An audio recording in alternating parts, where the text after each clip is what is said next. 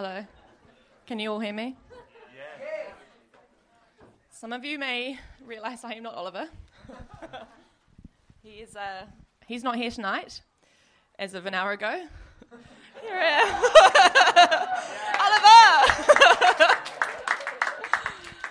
Oliver! So in the true form of tonight's theme, it is incredibly improv. And which got me thinking, before I start my little monologue, so that I get my speakers nice and prepared, I'm going to need some words from the audience. They're going to be good ones. So that we have a good few stories. So who wants to go? No.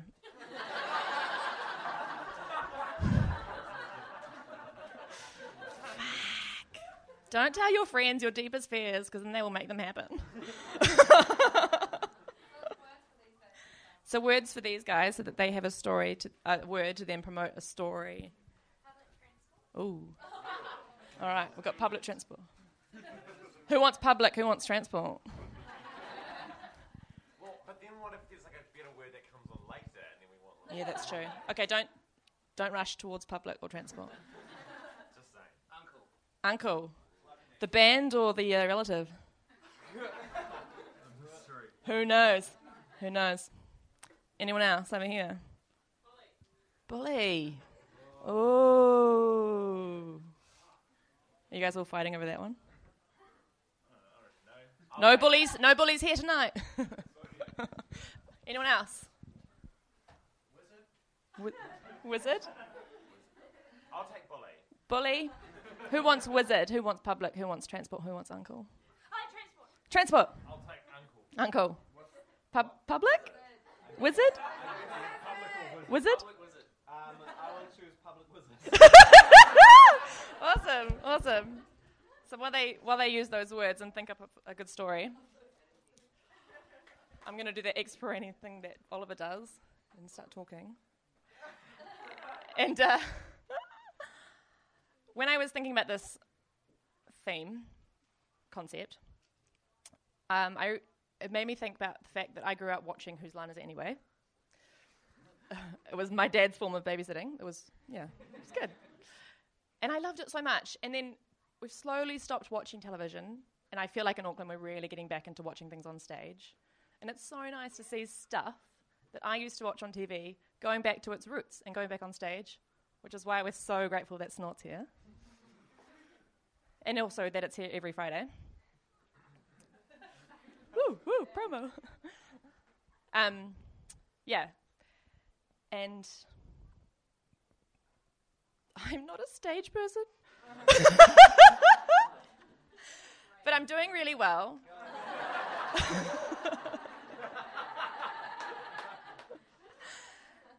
And I haven't tripped over. And I've got Rod Stewart behind me on the paper. So it's fine. Have you guys had enough time to think about your stories?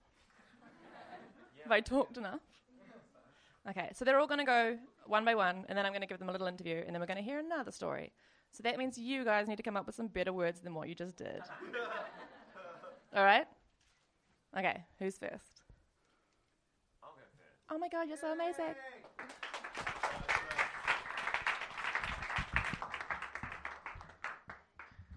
This is an interesting mic. Okay, I'm just going to stand there. Hi, everyone. My name... This is great. My name's Chris Parker, and I'm in Snort. Okay, bully. I think I'll just sort of talk... I'm just going to talk about bullying. I don't have a specific experience. I mean, is this doing anything?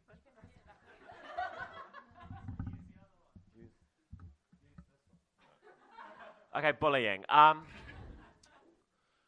Well, I wasn't the subject of any intense bullying at when growing up. I think the majority of the bullying that I experienced was through high school, and I think this is the same for a lot of people. But then I didn't like... like, I don't know, I didn't really go like, I wouldn't go home and be like, Mum, I'm being bullied. Like, it wasn't like classic bullying, but people around, I was just like, no, it's just the culture of high school. And then if I heard myself back then, I'd be like, that's not a culture. And you can stop that from happening. But I was just like, you can't stop, 2,000 boys who masturbate 4 times daily, from doing this sort of stuff. But like the culture was, I guess, just like people, part of my language, which is about to happen, but people like walking around the school and yelling terms like gay cunt and drama fag. And then you would catch, like, because this became like common language in the school ground, and being like classified as a gay cunt or drama fag myself, like it's a badge I wore. Like you would begin to like own that language, and you'd be like, oh yeah, no, just a couple of me and the drama fags, like we're just, we're putting on like a rehash of Macbeth. We're all wearing black with red as a predominant color. And so maybe like kind of fed into that culture a little bit. Have I bullied someone? By not stopping, then I have. But it's true.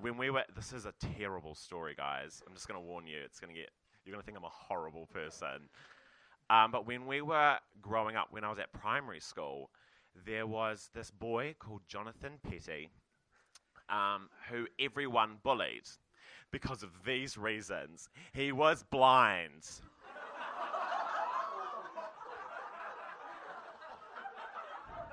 And he had Asperger's. I'm not kidding. So all the kids would bully this fucking poor kid. Jokes on everyone else, because he was an amazing piano player. Like, incredible. And I remember at primary school, we got invited in to listen to him play. Like, they pulled us out of class. And me, at age 8, was like, well, it better be fucking good. Like, I want to get back to my reading. Didn't. And last time we got pulled out of class, it was because 5 girls, we got pulled out of, like, education for this. 5 girls wanted to perform a dance to the Spice Girls. And I saw Maddie Longley-Pipe's knickers. But... just a little subject to that. But it shapes us as individuals. This one, Jonathan Petty, we all crowd into the ginormous auditorium, like 100 kids all fidgeting. And Jonathan Petty walks in, gives the cane to his music teacher. Kids are already sniggering because they're evil. He sits down and then smashes out Flight of the Bumblebee on the piano. And at age 8, I was like, pretty clumsy.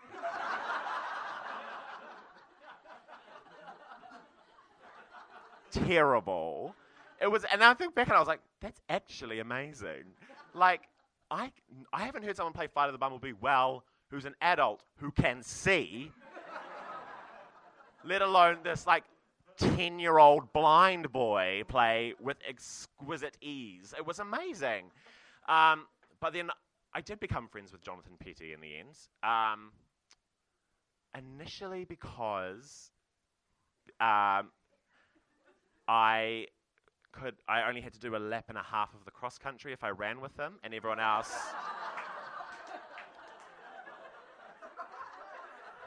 I'm a terrible person. And everyone else had to do 3. But then,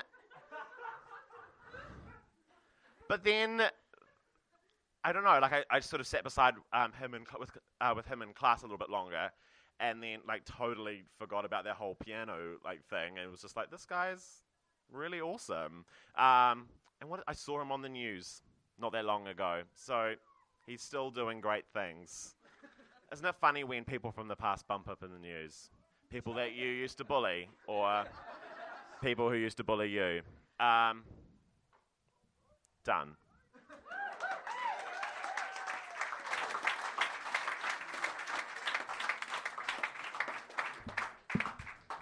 And now our comedy duo act. Jesus. Can we just dance or something? Sweet. Who's next? Oh, wait, Am I actually not have being that. interviewed? No. No, we do it next. Okay, see ya. Sorry. I'll go next. Hello, Eli. In Christchurch, there is, or was, at least a very public wizard.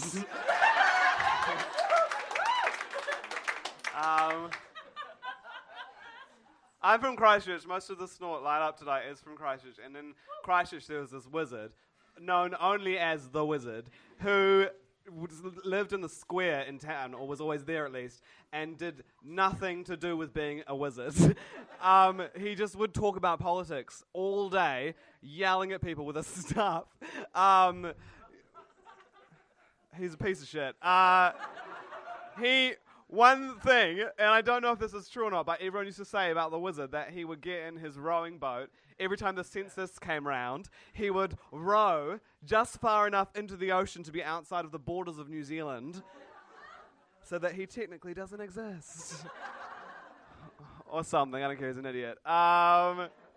There's lots of crazy. I don't know. I feel like in Auckland, I don't know if there is the same amount of like weird characters as there are in Christchurch. In Christchurch, there's another man called Radio Ron who still exists to this day. Who I saw last time I was down there. Who he's known as Radio Ron because he walks around holding radio at all times. And one time he was at Riccarton Mall food court, and this was after our last day of school. We were all eating KFC together to celebrate 5 years of high school. And like some of us left to go to the body shop or whatever. And so there were some empty seats. And then Radio Ron came and sat down in one of the empty seats and started eating all of their food. And that was like serious street cred in Christchurch. When I think about the wizard, I think about the square, though, this is a horrible thing. This is a horrible truth about myself. When the Christchurch earthquake happened, I was meant to meet my friend Hamish. We were writing a play together, and we were meant to meet at the coffee house in town at 12:30. I think the earthquake happened at 12:33, but we were both a bit lazy, so we rescheduled to 1. So I was just at home for the earthquake, and I'm a horrible person, but I kind of wish that I'd been in the central city for the earthquake. So that I could have experienced it properly, because I've got a friend who was there, and she was at McDonald's with her friend. It was a very fast food orientated story. She was across the road from CPIT, which is a Unitech kind of thing in town, and they were walking, and they had to like grab hold of a lamppost and watch like buildings come down around them, whereas literally for me, the February 22nd earthquake was me, and I was the only one home except for the woman who cleans my mum's house. We stood in the doorway together, and then there was some glasses broke. That was all that happened. So we started cleaning up some glasses, and then she suddenly stood up and was like, "I should probably pick my daughter up from school," and left. And that was my experience of the quake. But so the wizard was always in the square, and when I think about the Christchurch Square as well, apart from that horrible earthquake truth about myself, I also think about. For some reason, this is the defining story of my experience in the central city of Christchurch. I was 18 years old, and we had a Drama Soc bus trip. Drama Soc is like the drama society at University of Canterbury, and we'd just done Catch-22, and I was bloody good in it. I can't remember the name of the character I played. We had a bus trip, and we all had to wear like black and red or something was the theme. At the time, I was in a summer Shakespeare of Merry Wives of Windsor, the worst play of all time. It sucks so bad. But we were on a bus trip, and so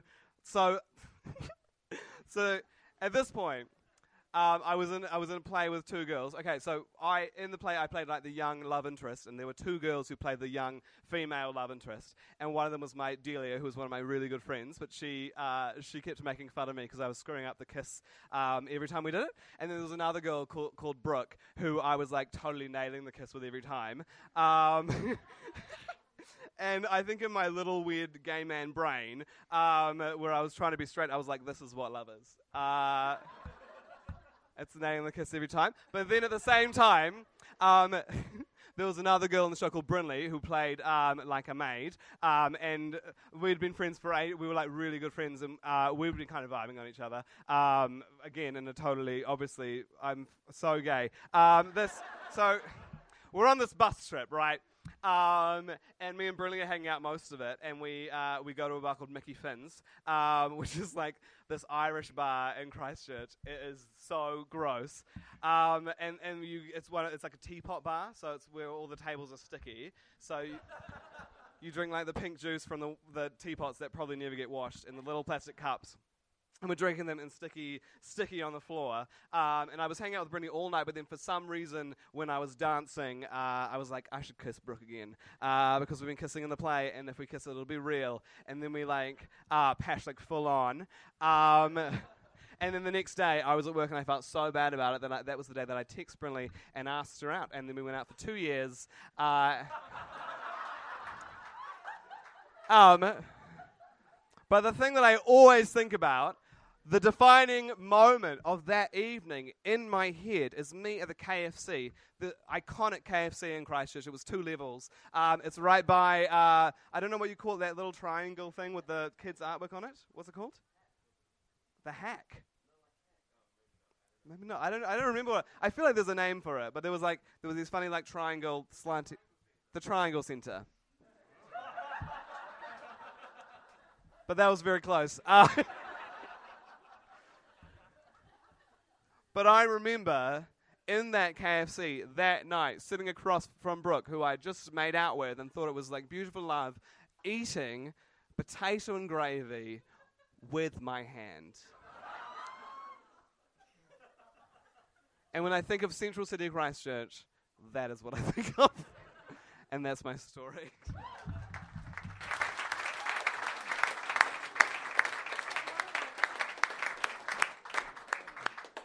Who's next? Donna.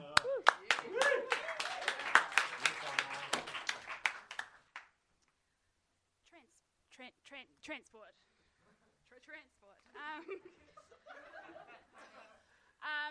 I'm going to talk about a couple of different transportation devices. The first one is the bicycle, which I can't ride. True story. It runs in the family, I think, because my mum can also not ride a bicycle. We get on them and we just fall straight off them. I think it's a thing I can't quite understand how it works. Like, I can't understand how it stays up. And you can explain it, but I still don't get it. So that, I think, is, your child transportation, if you're cool. I wasn't. And then, you move on to your car, right? And I remember being so desperate to drive because to me that was, I'm so nervous, my knees are shaking. That was like, I could escape my horrible parents who weren't, they were the best and I was a little shit. And so I had this really cool Mazda 3, it was red, I called it the Red Dragon because I was real cool and put a dragon sticker on the back. And I used to play the Mean Beats. And I used to have my car seat real far back, and I drove like that. It's true. I remember one time, do you remember the show like Havoc and Newsboy? You guys might be too young, I don't know. I remember we drove past them filming in a car sales yard, and OMG was I in love with Newsboy. So we drove past and I was like, woo! Out the window, and we were like, we're pretty cool. And then we got home and watched Having a Newsboy, and they were like, oh, rah, rah, funny skit in a car yard. And then you hear me going, woo! And then they go, what a dick. And I still remember that blush. Then I think, you travel and you go, public transport a little bit in a more exotic way, such as tubes and subways and 2-story buses, which we don't have. We just have the cool bendy ones, which are real fun if you're 8 years old and you want to play look, no hands. It's a good game. I remember I got bullied on the bus once. My friend, you know how you had the four-seaters? The four-seater... Yeah, okay. Thanks for coming along, guys. And we were sitting there, and I was like, and the King's boys were here, you know, and they were pretty cute. And and I was like, I'm pretty cute too. I was so dorky. The same dorky is now. And my friend pushed me off my seat, and I fell right on my butt, and it was the most embarrassing thing that's ever happened to me, because, you know, you're like gawky and like things are happening to your body and you're feeling the feelings. You get pushed off a seat in front of boys who you're trying so desperately to be cool in front of. Oh. But anyway, you move on to, you know, subways and cool transport, and I remember moving house from Mile End in London to Wimbledon, which is like the two most extreme places to live in London. One's like, you're probably going to die tonight, and one's like, have a cup of tea. And we moved with all our stuff. It was me and my two other flatmates, and we moved with everything that we owned. So I remember like getting onto the tube with like bags, and I think I had a clothes horse like over my head. And it was just, we were like, well, this is just what you do. It's just what you do here. You're cool and you move on a tube. I think that's all I have for transport. Okay.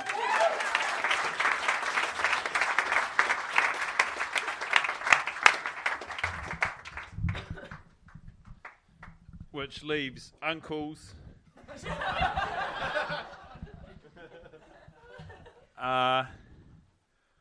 Uncles, I can't talk to you the whole time, but I do feel obligated to just look at you at the start. So it's been done, check. People here, check. And the lucky ones.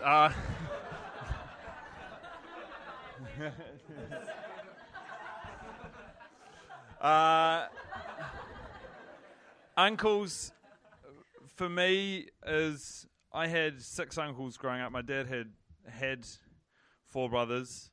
Has 4 brothers. He's got 3 now.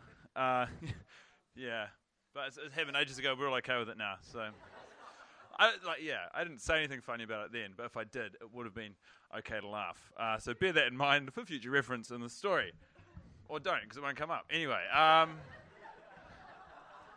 and my mum had 1 brother, so I had no blood aunts growing up, and uncles for me always existed in the like uncles and teachers for me are the two. Sort of, as someone growing up, they were the 2 schools of grown-ups who, they were the ones who, like, in interacting and engaging with them, they're the people who I figured out that adults are fallible and they're not all just, through uncles and teachers, I discovered everyone's guessing the whole time. Whereas prior to this information, I thought that, like, if you hit fucking 16, you had it all on lock. And, like, you just waltzed through life making only good decisions.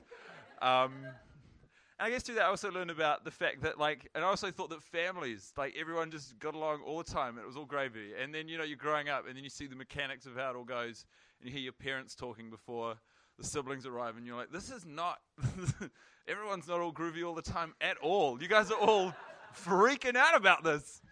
And I don't know, like, I just, through my relationship with some of my dad's brothers, like my Uncle Matthew, for whatever reason, when I was pushing the boundaries with language as a kid, so you know when you first figure out you might be allowed to say shit in the house now, and like you're hanging out at home with mum and dad, I don't know how old you are, I don't know how old I was, say 9, because I'm a rogue, and they've started saying shit a little bit in front of me, and I'm like, I might push the boat out with a curse here, and so I'm sitting at the dinner table, and I'm like, oh, hey mum, this corned beef tastes like shit. And I learned an interesting sort of fact in that moment, which is it is okay for me to say shit, but as a 9-year-old boy, it's not okay for me to use the word shit to describe the dinner my mum just cooked for me. And I took the word shit, and I sort of, and from there I remember, because that was, and we've got to leap forward a few years here because otherwise I'm a real rogue at 9, but I heard the word cunt. No context. I just suddenly knew the word was out there. And you know cunt is a bad word because it's so punchy. It's like the punchiest word. Cunt and fuck are just like, pow! That's how I feel! And I had this younger cousin, William, who was like 3 or 4 years younger than me. And for the context of the story, I mean, there's no way I was 12, but what if I was? So I'll be 12. And he can be 8. And he had this annoying thing which I used to do when I was younger, and I'd lose to people who were better than me at things, which was you'd qualify it by saying, oh yeah, that's okay, because I wasn't actually trying. I'm going to start trying now, and I'm going to waste you. And then, so he'd say all this to me, and then once, I don't know how he did it, he was only 8, but he started really antagonizing me. We were playing like, the tennis with the, like paddle tennis, where there's a stake in the grass, and you've got 2 paddles, and you hit it, and it swings around, and you want to get it either the top or the bottom. And he was naturally very good at it, and he I can't remember what he did. He did something which, in my mind, was a fantastic opportunity to unleash this brand new word. And so he did something, he said something, and then I go to him, 12-year-old me, fucking full of bravado, you're just a little cunt. At which point my uncle was just hovering over the back right shoulder. And, like, I just knew that I'd said something inappropriate because there was this look in his eye where he was like, how do you even know this? And I wish I was cooler, and I was like, yep, I know it, and you're a cunt too. Everyone in this goddamn place is a cunt. I'm fucking out of here. And I got on my little motorbike and no, it didn't happen like that at all. I put my tail between my legs and just skulked around the bedroom for the rest of the day. It was around Christmas. And that was like being disciplined by an uncle. And then as I got older, once